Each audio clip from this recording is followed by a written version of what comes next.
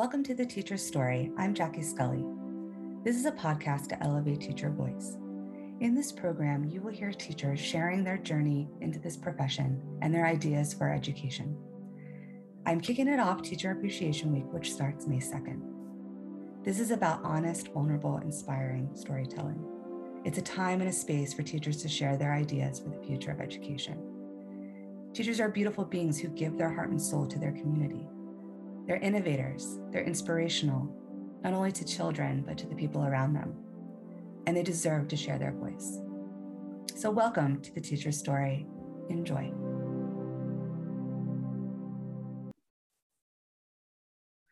Hi, welcome to The Teacher's Story. I'm Jackie Scully, and today we have Dr. Subra Mukherjee with us.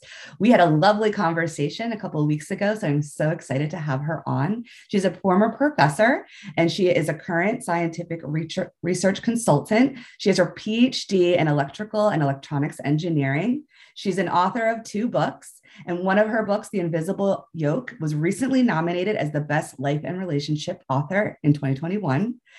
She's also a TEDx speaker, and her TEDx is called Break the Invisible Yoke and Embrace Uncertainty. So I'm so excited to have you on. So thank you for being here. It's an absolute honor to be here in this show with you. So thank you for inviting Jacqueline.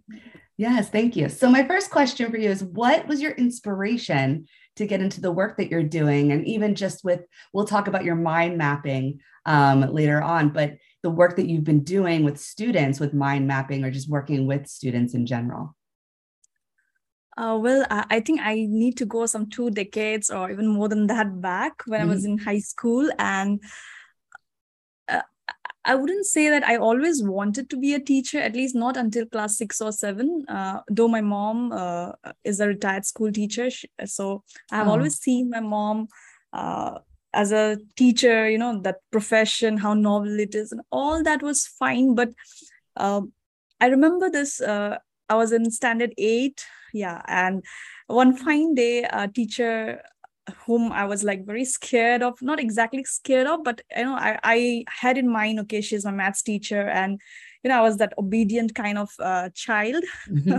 So she walks up to me and she says, you got to do this. Here are these 15 students who are, I was like a day scholar, and these were 15 students who stay in hostel in their school. So you got to teach them after school mathematics.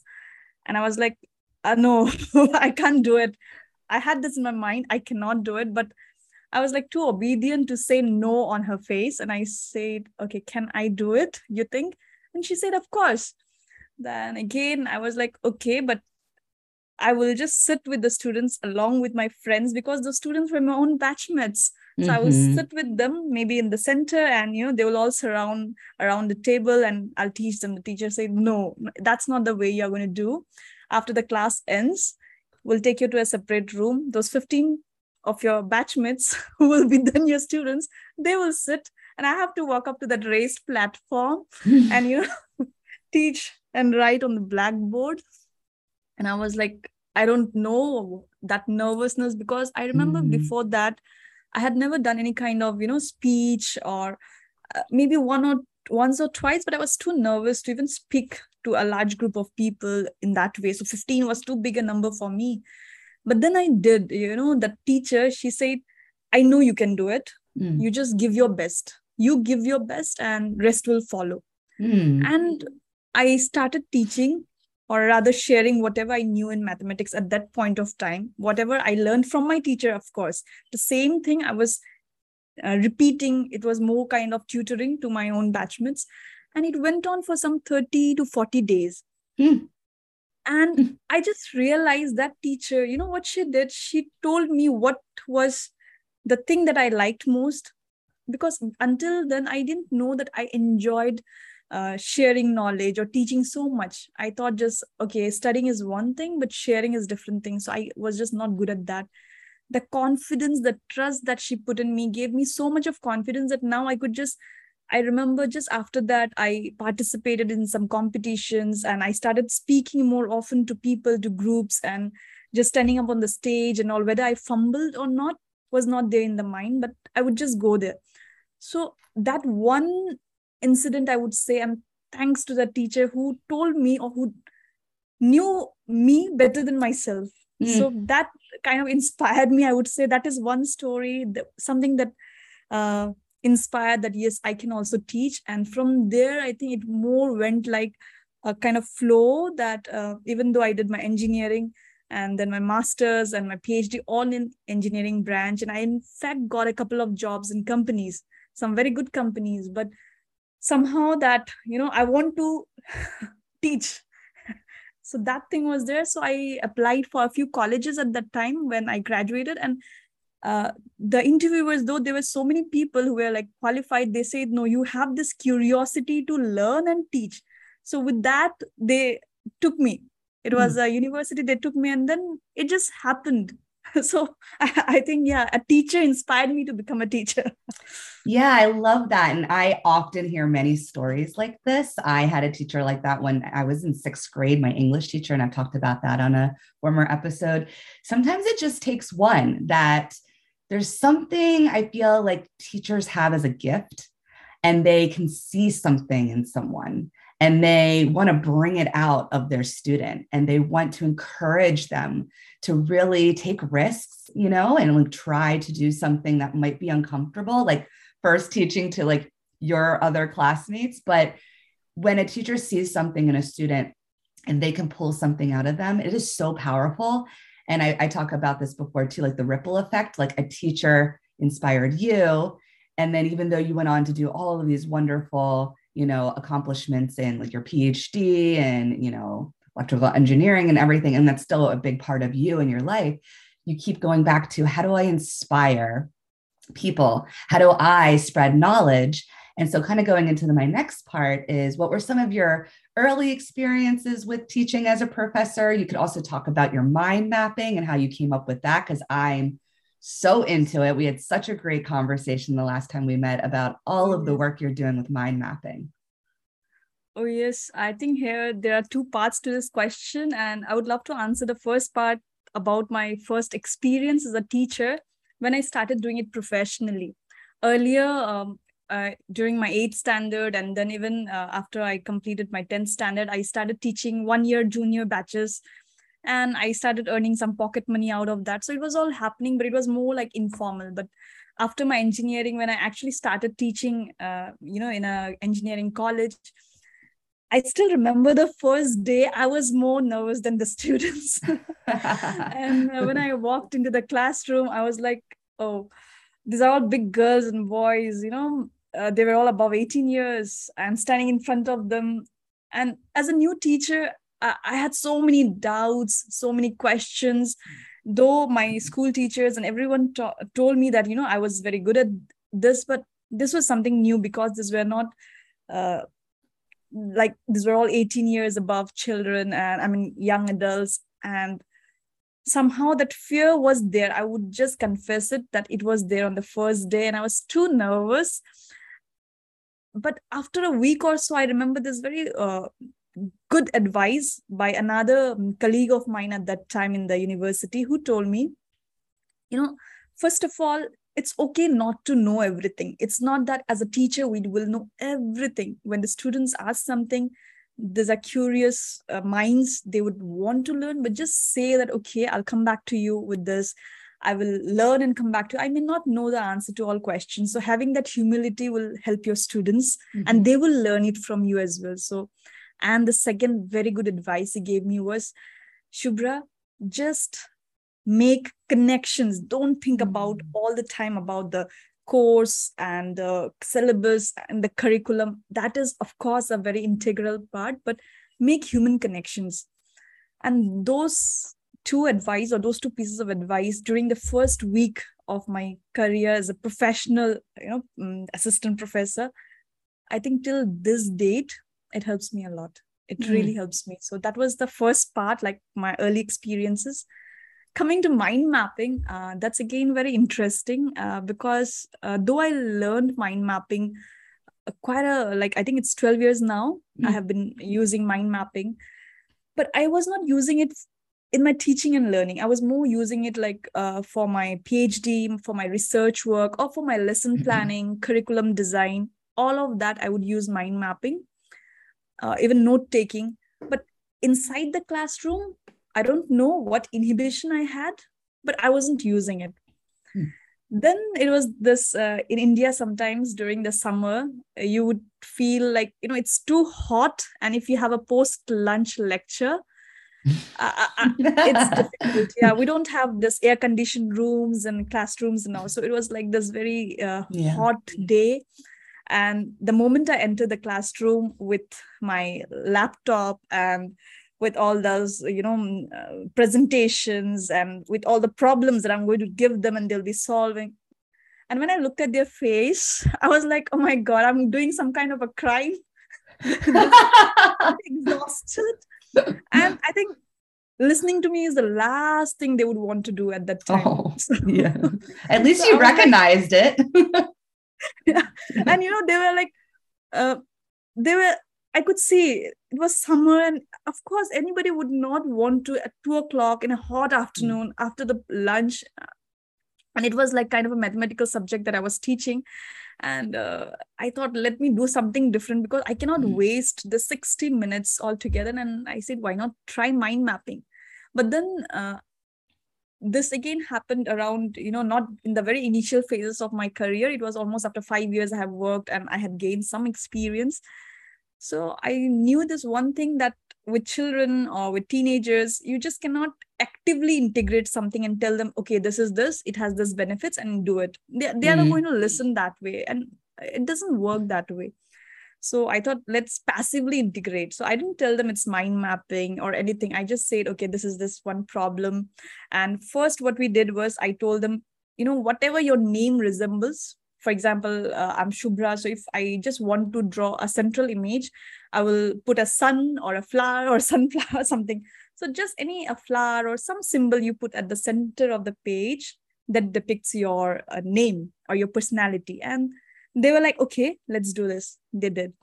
And then I said, okay, just draw some beautiful, radiant thinking kind of branches. And I was just making the templates for them. And I was asking them, what is that you love? What is that you love about yourself, your strengths, your weaknesses? And we were talking about what is this most boring subject in your life that you just want to forget it and, get rid of it. So probably history. Yeah, kind of, I was trying to help them understand themselves better. And this entire exercise took some 15 minutes and they were all very active suddenly, like almost forgetting the weather outside. And then slowly we did problem solving of the actual subject that I wanted to teach them through mind mapping. And that day I realized I had something with me and I was depriving my students by not teaching them that. So again, it happened accidentally because of that hot summer afternoon and my students looking at me with a blank face that I introduced mind mapping in my classroom. And since then, I started using it more frequently. And I've seen, it gives a kind of, sometimes they come in groups, they do it, and it kind of gives them this ability to think very creatively, innovatively, deep dive within. So overall, I think mind mapping has helped me a lot as a teacher and as well as in providing a very good learning environment to my students. Yeah. Thank you for sharing that. And we have concept maps or like sketch notes that we use in our class for taking notes from either the book or from class when I'm, giving a lecture. And it's very similar to this mind mapping, but I love how it's like really active in the moment, like do this at the center and now think of this. And I like how this is the beautiful part of teaching. There's a lot of things that go into lesson plans and you can plan and you can feel prepared and you could be super organized. And then you get in that class and they're like, no, I don't want to do that. Like you said. And then you're like, well, I got to think on my feet right now. And there's so much like spontaneity in like teaching because you're like, well, I can't do this for 60 minutes, whatever I planned. They're going to be bored out of their mind or they're just in a different place right now. So let me kind of like go to my tool belt, all of the strategies of like how I have done things, how I learn. And you're like, let's do mind mapping. And instead of going right to the content, you said, we're going to do something about you. And whenever you connect with the students, like you said, build connections, like whenever you do that, even if they're like hot or they're tired or but you like do something kind of different, and you don't tell them what it's called, and you don't tell them like the whole behind the scenes of why we do this, but you just say, no, let's just do something different. And they just light up. And then you may have their attention for then whatever you're going to teach. So something kind of similar, not with mind mapping, but last spring, I had a intro to psych minor. So I ended up doing it just first with them because it was like, I can kind of do things on the fly all the time. And then I ended up doing it for all my core classes. I went to the like storage room where we get supplies, and I found these little composition books. They were like those exam books you would write in, like the blue books. But they were just like regular tan. So they kind of look like a journal, but they weren't like this big notebook. And there was a whole bunch of them sitting there. It was the end of the school year. So I'm like, well, I don't know if anyone's using them. So I just did it for one class. I took 20 of them, and there was like so many piles of them. Like nobody was using it because everyone's been on the computer. So I was like, well, maybe I could do something with this because I feel like the kids need to get off the computer. Like it's been too much. And we had some really nice weather. So I made a little like mindfulness journal and I decorated it. And then I gave it out to them and I showed mine as an example. I'm like, we're going to go outside for 10 minutes and just walk around. And I want you to take in, you know, all of your sensory experience. So again, being psychology, I felt like I was still connecting it with content. And then we're going to just sit and you're going to write in this journal anything that comes to mind, any sensory experience, what you smelled, what you heard. And we'll do that for 10 minutes. So it was just like maybe a third of the class. It wasn't even the whole class. And they came back and they're like, I've never done anything like that before. And I felt so calm and peaceful. The next day, the school shooting happened in Texas. That was this past spring. And I remember I gave them those journals and we had a conversation the next day about everything going on. And like, if you want, like, you know, when you see really terrible things in the news and it's really hard to digest it, you know, and take it in, and you don't know what to do with it. And of course, now there's this fear again of like school and like, is it safe here and all of that. You know, you have these journals, you know, they're for you. I didn't just give it to you for a lesson and you turn it in like an assignment, like they're yours, like write in it. You know, if you're needing to like process something and get it out, like writing in a journal and not just like typing on like a document on the computer, but actually writing in the journal is very cathartic and it can really help with like, again, processing emotions. And they were just like, oh, wow. So like, I can use this not just for this class. I'm like, no, it's just yours. And it was as simple as a composition book. Wow, that's so interesting. And I would add to what you just said. The moment the students, you know, they take a pen, and as a teacher, I always keep saying this, and to the current generation of young learners, that once in a while, take up this pen and, you know, write, and all your senses are involved. And, you know, the mind gets a lot of clarity the moment we start writing. So I quite agree with you on that. Yeah. And I think that's why I like the mind mapping and doing it very actively. Like, here's paper, here's pen, we're going to do this. Now we're going to make these connections. I think it's a great way. We talked about this with starting the school year. Like, I definitely want to use this strategy as just for like an opening, you know, and I love the idea of asking them like, what aren't your favorite subjects? And that's why I said, like, I'm sure they're going to say history. A lot of times history gets the bad rap and some students really like it, but usually they're more into like the sciences or arts or whatnot. But I like this idea of like, who are you? You know, what's your identity? You know, what are things about you? What are things are your strengths? I think they should focus on also like, what do you have that's like, you're really proud about, you know, and then what are the things you want to work on as a student through this year? And then what are the things that you naturally don't like as a subject? What do you love? But like, also like, what have you maybe learned in those subjects too? I do like an identity chart where they just focus on who they are and like where they come from, because then they can learn different perspectives about other students in class. But I like this as an opening, and then just like really reflecting on the things that make them who they are as a person and a student. You know, as you said, asking them what is their favorite or boring subject, and also trying to take them back to their memory lanes and saying that, yes, you have so many good achievements. Like, did you help a friend or a neighbor during the vacation? or some volunteering services you did, and some accomplishments, or maybe they just helped their parents at home. So whatever it is, feeding them with a lot of positive things right at the beginning of the semester, they feel more confident, I feel. And they know, okay, this teacher is not there just to, complete her part of the duty with these lessons and then go away. She is interested in my life and she cares about me. And hence, so I think that's so important.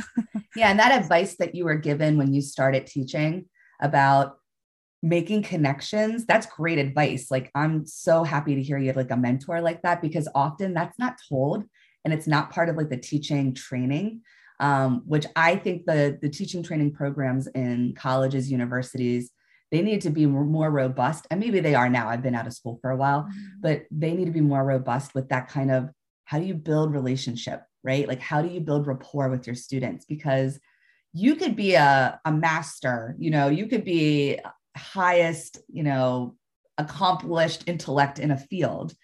And if you just go in there and lecture and you don't ask about who they are, or ask about like what they like or what they enjoy or how they connect with maybe the curriculum, they're just going to be like, I don't know. I mean, they'll do their work maybe if they're really diligent students, but they're going to be kind of bored, or they're going to feel like this person doesn't really care about me. So building that connection is so important early on. And then you can kind of lead that into like all these other lessons you want to do and infusing that relationship. Yeah. Absolutely. I love that. So my next part that I always talk about, and I don't know if you were teaching during the pandemic, but just about, especially when I have other people on from other countries, I think it's just great to talk about experiences during this time of the pandemic, and you're in India. So what were your lived experiences, or if you were teaching or doing other work during the pandemic, challenges, aha moments, takeaways, things that you learned? Okay, the pandemic. I just remember suddenly this, because I'll be very honest here. I was not someone who was very comfortable speaking on a camera like this. And I was always with the students there, walking around the classroom. So somebody just sitting in the chair speaking with a camera. So that was just not my cup of tea until 2019. And then in 2020, when suddenly this news came, and in a week's time, we were, without wasting or without having too much delay in the process, because we also had exams coming, we had to shift to this kind of classrooms through Zoom or Google Meet or whatever the platform may be, but more like a virtual learning. So I would say the initial first few days, it was not just us, but even the students. We faced a lot of challenge. One challenge was, we have a lot of students coming from different parts of the country, and it's not necessary that they all have a good connectivity, internet connectivity at home. So here we have that issue. That was number one. Number two, imagine a home having 3 children or 4 children, and they all have to connect. So they may not have that many smartphones, or not enough space that, okay, each one, their voices may be actually at the same time if they have a class.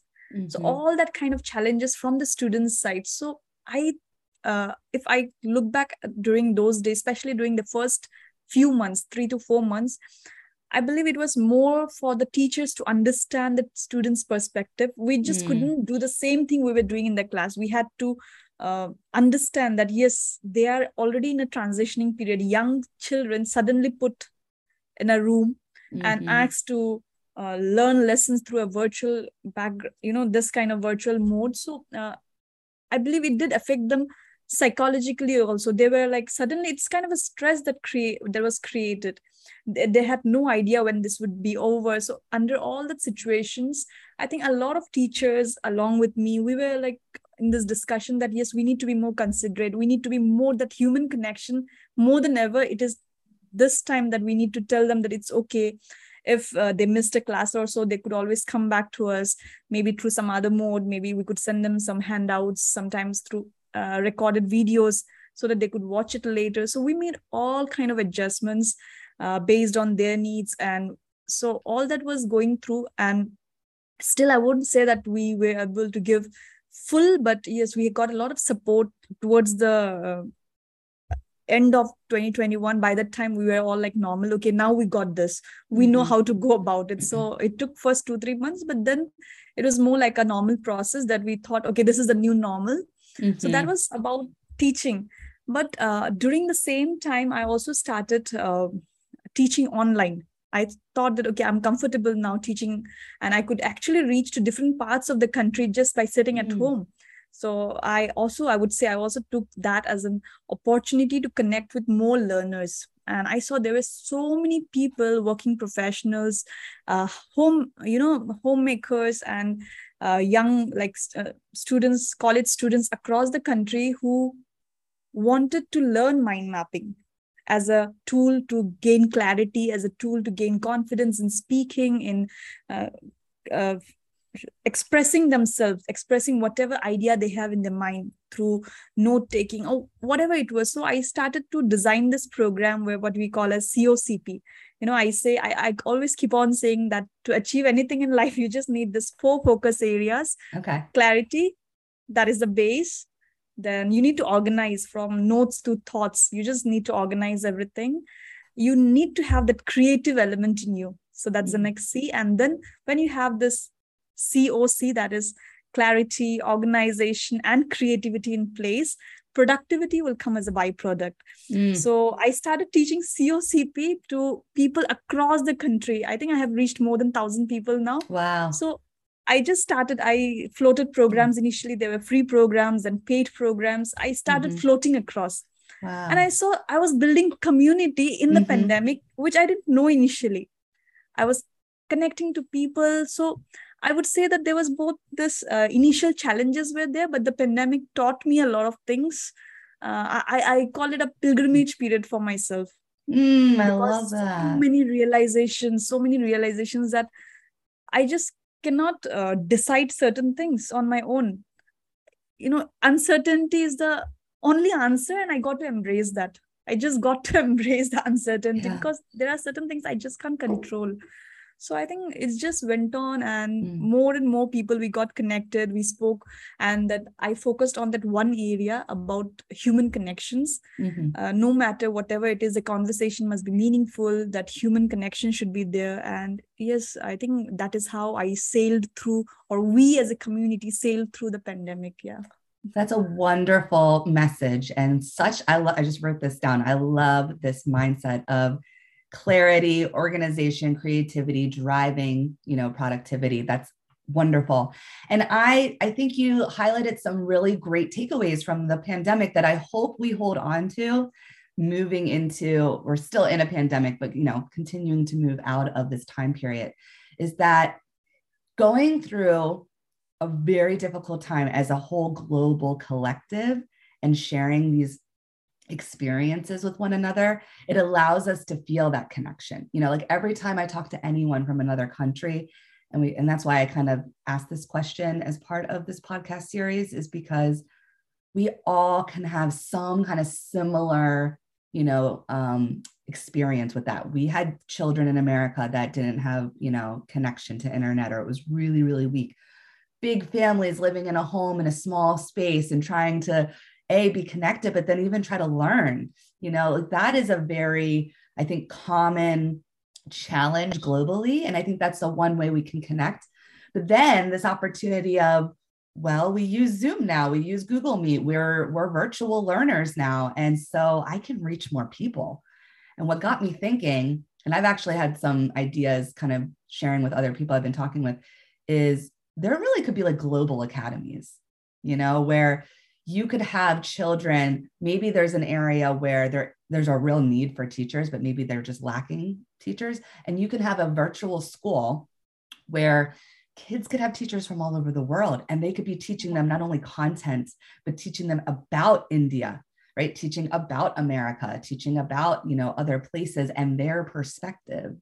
And I think there's something really valuable about that, because when you talk to people from their actual home country and they're telling you about their lived experiences, instead of just hearing it in the news, you're getting real information. And I think it builds empathy. And I can see, hopefully, out of this pandemic, maybe where we go with having more of these virtual connections is more empathy and more sense of being this whole global collective, that we're not just in our own country, right? We're not just you are here, I am there, or us versus them, And I think it could be a way to like, I don't know, create, more sense of community and people feeling like we're not so different, right? Yeah. And I remember that I in school I read this poem, "No man is foreign."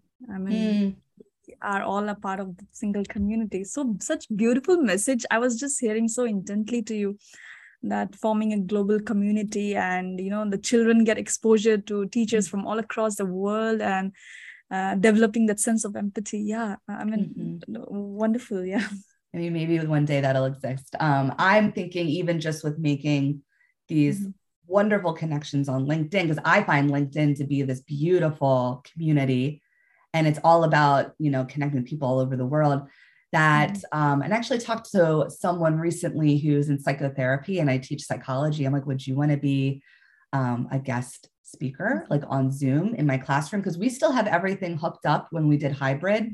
So we have the computer hooked up to the smart board where you could also have Zoom, and we have the speakers all set up. I mean, all the technology's there. We don't need to use it for hybrid, but we can use it for guest speakers that could be from all over the world. And now students can be exposed to so many different perspectives. And just like we talk about perspectives, we show videos, we show stories, but actual people coming into the classroom on Zoom or Google Meet and talking to the kids right there. So I don't know. There's just a lot that can come out. It's going to be amazing. I mean, yeah. This is amazing. I love these ideas. My last part that I get into is any ideas that you have for the future of education, or just like maybe the future of how we do more strategies like mind mapping, or that can push us to kind of the next level?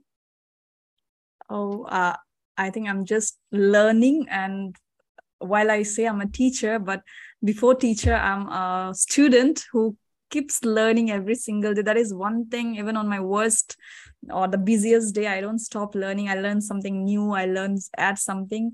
So from my entire journey as a student, as a teacher, I've been fortunate to come across a lot of good mentors in my life who show me the way whenever I'm wrong, or who give me the path. Okay, why don't you try this, and give me some real challenges. So out of all the experiences, if I weave them together, I see that yes, curriculum, lessons, all those are great. But as teachers, I believe we have some primary responsibilities. I always keep saying this, that teachers are leaders without this title. We don't have a title, but then we are always leading. And by leading, I don't mean that kind of I am the boss or something, but real leaders who walk the path for them. Sometimes they, even you don't know the answer, but you help them find the answer. So all that is there. So we have this responsibility. One is trying to make them self-reliant. And I read this from Adlerian psychology. I love reading Adlerian psychology. From there, I pick up this all the time, that the role of an educator is to make the students self-reliant. So, and for that, we need to help them to bring out the best in them, help them flourish. And for that, all we can do is give them that environment, that conducive atmosphere through which they can become the best of whatever they have. And our journey is to just help them do that. That is one. The other thing is that because we are also talking about the new age teaching and learning, I feel that this is again a very personal, from my very personal experience, that we got to teach our students how to learn, not just what to learn.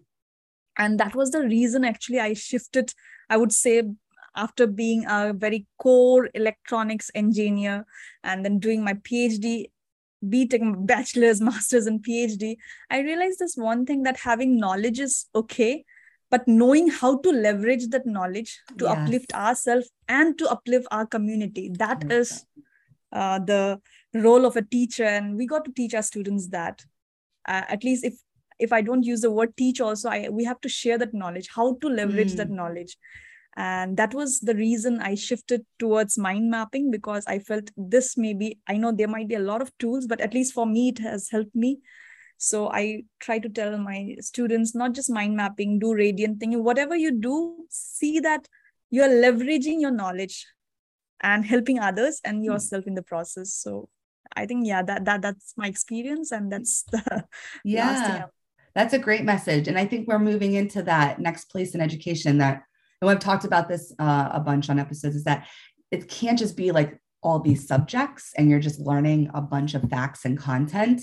And I think having core knowledge is important, but we do need to make sure we are giving the children space, giving the teenagers, giving young adults space to really create and grow and kind of find their way by facilitating and guiding them. I think teachers are more, could be in a place of mentorship, right? Like we're mentoring you, we're advising you. We are there also as an expert if you need to come to, say, me for you're working on historical research paper and you want to look at like primary sources, right? You have those experts that are still have that background, but maybe the main role of the teacher is I'm mentoring you through whatever you're like creating and wanting to like, dive into. So I feel like in schools, there should be more choice with what students really want to like dive into and learn. You can have, again, core knowledge. And I was just saying this yesterday to someone. I mean, I'm not taking anything away from math because, that's definitely your subject area. It was not for me. But the math that I learned in high school, maybe after like ninth grade, never really used it. Like I don't use it for anything. And what if you took away some subjects that you're really like, I'm not really going to use it. I'm not really passionate about it. And then you built in more time for those students to work on something they really care about, or maybe even working on like a project where it gives back to the community, right? Absolutely. Absolutely. Yeah. We could do some service learning. We could actually take them to some, I call it field study, just take them there. Experiential learning, it's all about experiential learning. It's not just that one thing you hold and then deliver and your work is over. So it's not going to be that way anymore. Yeah. And you want to keep them engaged. If students are taking a bunch of classes because they're told to take it, and I feel like that's very old school way of thinking. Like you have to do this. Why? You just have to do it. Like this generation doesn't really like that answer. They're like, no, I need to know why. And I need it to be meaningful.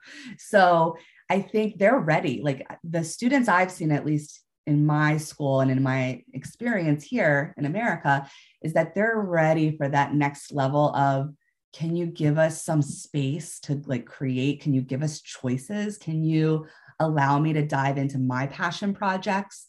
Can I do something that's more, getting out in the community and not have this like transcript of everything I have to take. So I see that being transformative. I have hope that the more conversations educators have, and almost every educator I talk to is on the same page, that maybe that will be infused into the school system and will change over time. It's not going to happen in, a year or two, but maybe over time, because I think that's the next kind of level. Absolutely. And it sounds so interesting. And as I say that we are all here, the teachers, towards making the process of teaching, learning, not just inclusive, but as I said, making them self-reliant and taking them to the next level where we give them space and, whatever you have said, that the students, I think right now, even they are ready for it. And maybe more and more schools and colleges across the world will pick up this message. And I look forward to such a day, Jacqueline. I know, me too. And it's all about innovation, right? I mean, we look at even like your country, India and America, like there's so much innovation that's come out of our countries, but we could have so much more if we gave that to the students, like, and going back to, accessibility and having, real equity too, is giving all kids that opportunity, because some kids do have that. There's some schools that already are like doing a lot of that project-based learning. And there's some schools that are just really doing the old school way. And that's not really equitable, so all students should have the ability to really grow and feel like they're doing something they want to do. and that they could then be the next innovators, in society. So I love this conversation. This is wonderful. Thank you. I loved it too. Absolutely. Yeah. So thank you so much for being on the Teacher Story. I've really enjoyed our conversations, and I look forward to having, continuing conversations with you. Wow, thank you so much, Jacqueline. And it was an absolute honor and to be on the show in the first place. And I just loved the entire conversation. I learned a lot during this conversation. So thank you for that. Yes. Thank you. And I just feel like we've made this really great connection, and we're on the same page about how students should learn. And you're doing such great work. So thank you so much, and have a great day. Thank you. You too. Yeah. Bye. Bye-bye.